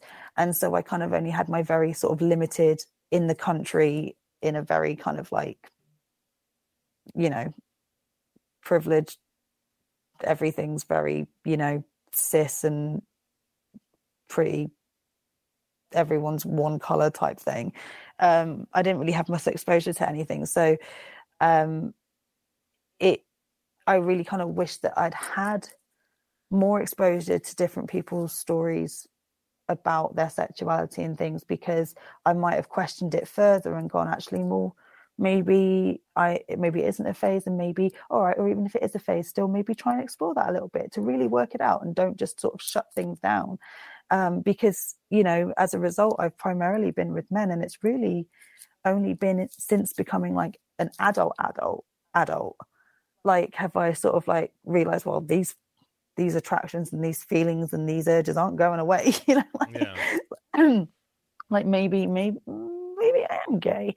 And I think, like, yeah, as you're saying, like, if we can have, I mean, a film like this isn't exactly the most accessible thing, but like just having more representation where, you know, being gay is something that is you're comfortable with. Like, for example, Schitt's Creek. Have you seen Schitt's Creek? Yeah. It's terrific. Yeah. Yeah, like, oh my God, if anyone listening to this hasn't watched Schitt's Creek, go do yourself a favor and fucking binge watch it all, because it's the best thing you'll ever have in your life. But it was like, you know, you've got this pansexual character who's very kind of like, I don't want to say campy in like a Elton John kind of campy, but he's, you know, he's I can't even describe David Rose, but Jesus, just watch the show. He has a great explanation. His explanation is amazing. Of just like, here is my sort of the range of my attraction, and puts it very plainly and very simply. And the character that he's explaining it to is like, okay, I understand that, and then they move on. It's wonderful. Do you know what's really funny as well is that the character who plays Stevie, who's the other person in the scene, she is pansexual in real life, and she's only just realized this herself. And she was having a conversation with Dan Levy. Is it Levy or Levi? Levi? I think it's Levy. Levy, okay. Who plays David Rose. And she was just like, yeah, I just don't like, I kind of, and he was like looking, it's like, we discussed this in the show. Not only is this in the show, but you were in the fucking scene. And she was just like, oh yeah. And she put it up on her Instagram. I follow her on Instagram, and it was just like the purest, like, oh, huh, Emily, like, yeah. But yeah, if anyone has any slightest interest of finding it out, I think it's like episode 4 or something of season 1, but just go watch the fucking show. Anyway, my point of bringing Schitt's Creek up was because they moved to this like kind of backwards town, a bit kind of, you know, off the beaten track kind of town, one of those very small town middle America type places. And it could have so easily been a show where they reject David or anyone because of the fact that he's, you know, gay. And I say gay, I mean in terms of the broad umbrella. I don't mean just male on male. Sure. You know, and it's literally, it's not even a thing. It's not even a thing. No one bats a fucking eyelid. No one's racist. No one's homophobic. No one's transphobic. No one's like anything, you know, they're all just, but you would expect it from the stereotypical kind of representation that you get of towns like that in the media. You would kind of expect it. And when it doesn't happen, it's like, well, isn't that nice? You know? Yeah. I have often recommended Schitt's Creek as, like, if you just want a show that is ultimately about a group of people learning how to better care about one another and make the world a better place Yeah. without it being like saccharine. Yeah. You know, it's really funny and it's very honest. I mean, it's very silly at times, but it feels very real. And it's Schitt's Creek is up there with like what is the Jason Sudeikis Ted Lasso. It's up there with Ted Lasso as far as like this is just a show that will make you feel better about being a person. Yeah. 100%. And it's got that really great dry Canadian sense of humor, which I just adore. Yeah. Just adore silly. But yeah, so it's just so sort of back to Knife Plus Heart, like it's really great to have what was that? Someone banging around upstairs. Sorry. It's really great to have the kind of representation here. Not only is it a broad representation, but it's also a very comfortable representation. Like they're very comfortable with who they are and happy with who they are. I'm proud of who they are, and damn right they should be. Yeah. And it's good. It's good to see. Yeah, I wish there were more movies like this where like being gay was a fact and not the point of contention. Yeah, and yeah, it's and besides that, a terrific like homage to Giallo films. Oh my god, yeah! If you are remotely a Giallo fan, go and check this fucking film out. Like, it's got everything. It's got everything in it, and it's funny. And it laughs at itself a bit at times, and it has I mean, like it's not being gay isn't a point in contention. It definitely does though touch on like, as you said, like the external issues that the LGBTQ community has to face and has faced and continues to face, and but it's a very positive look, I would think. Like there ain't no slut shaming in this film. No. Like, this is about a lot of people who have no problem with the way that they're living their lives. And it's a you can tell that it's a good environment on set as well. No one's being forced to be there. No one's doing anything they're not happy with. Everyone's smiling and laughing. The only gripe is that they don't get paid enough. Yeah. Like that's literally it. So it's good to see. And it's a really great Giallo. It's a really great murder mystery. It's really disturbing at times. It's got a cool backstory. I say cool, you know what I mean? Like it's interesting, and it looks amazing. The soundtrack is phenomenal, and you got some good deep dicking. I mean, really, what's not to love? What is not to love? Everyone loves a bit of deep dicking. I mean, well, not everyone. On one side or another, Like, I guess maybe lesbians. Lesbians don't really enjoy a good deep dicking. I don't know. You can do a bit of pegging. Yeah, but there's strap-on action, right? That's using attachments. Yeah. But it's not deep dicking in the literal term, I suppose. Right, not in the biological sense. Yeah. But at the end of the day, it is. It's a wonderful movie, both in what it is saying about its characters, and it's also just a solid horror flick. And if you can't get past, there's gonna be dudes blowing each other in this movie. This is not the one for you, right? Like if that is a problem, you're not going to enjoy this movie. But if you can, I don't know, just be cool with human beings doing what human beings do. I mean, yeah. And don't kid yourself, this was happening long before the 70s. Like, read any Roman or Greek literature. Right. Yeah. No, it was compulsory at a certain point in history that you had to do some fucking with other guys. It should be fucking. Yeah. It's the old Duncan and Bow motto. You should be fucking. And the Romans were like, not only should you be fucking, you have to be fucking. You have to be fucking, yeah. Oh, Like, basically. we've softened it over the years. Oh, yeah. Everyone's all like, oh my God, up in arms and shit. It's like, you kidding? What? There's nothing new under the sun that hasn't been done a million times over a million years ago. Like, literally. It's, I don't know, actually, were humans around a million years ago? It's more like, what's it, 300,000 years ago, something like that? Something like that. Okay, well, then. All time. It's been happening for all time. Let's not get our knickers in a twist over it now, for fuck's sake. Hold on. Let's see. No. You're right. First human ancestors appeared between 5 million and 7 million years ago. Holy shit. And we're using crude stone tools by 2.5 million years ago. Holy shit. And but we were both kind of right, because what we think of as the modern human was about 300,000 years ago. Okay, I feel so small. Right. I hate knowing things like that, because I just my head can't take it.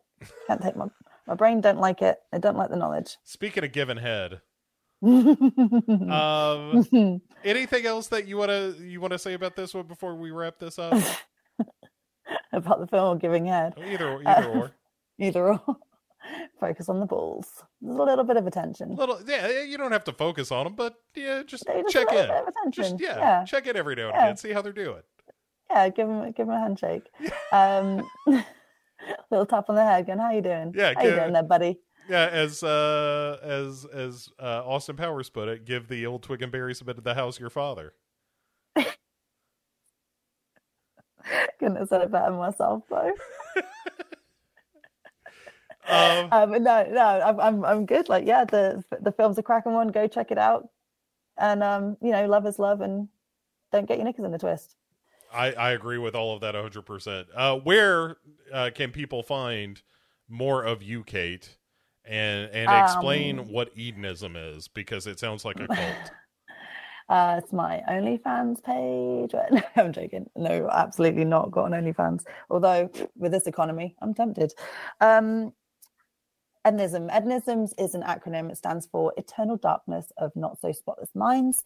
And that is my very long-winded title of my other podcast, where you can find us on all your usual places, anywhere you're listening to this one, I imagine. And we have a Facebook page and we have an Instagram page.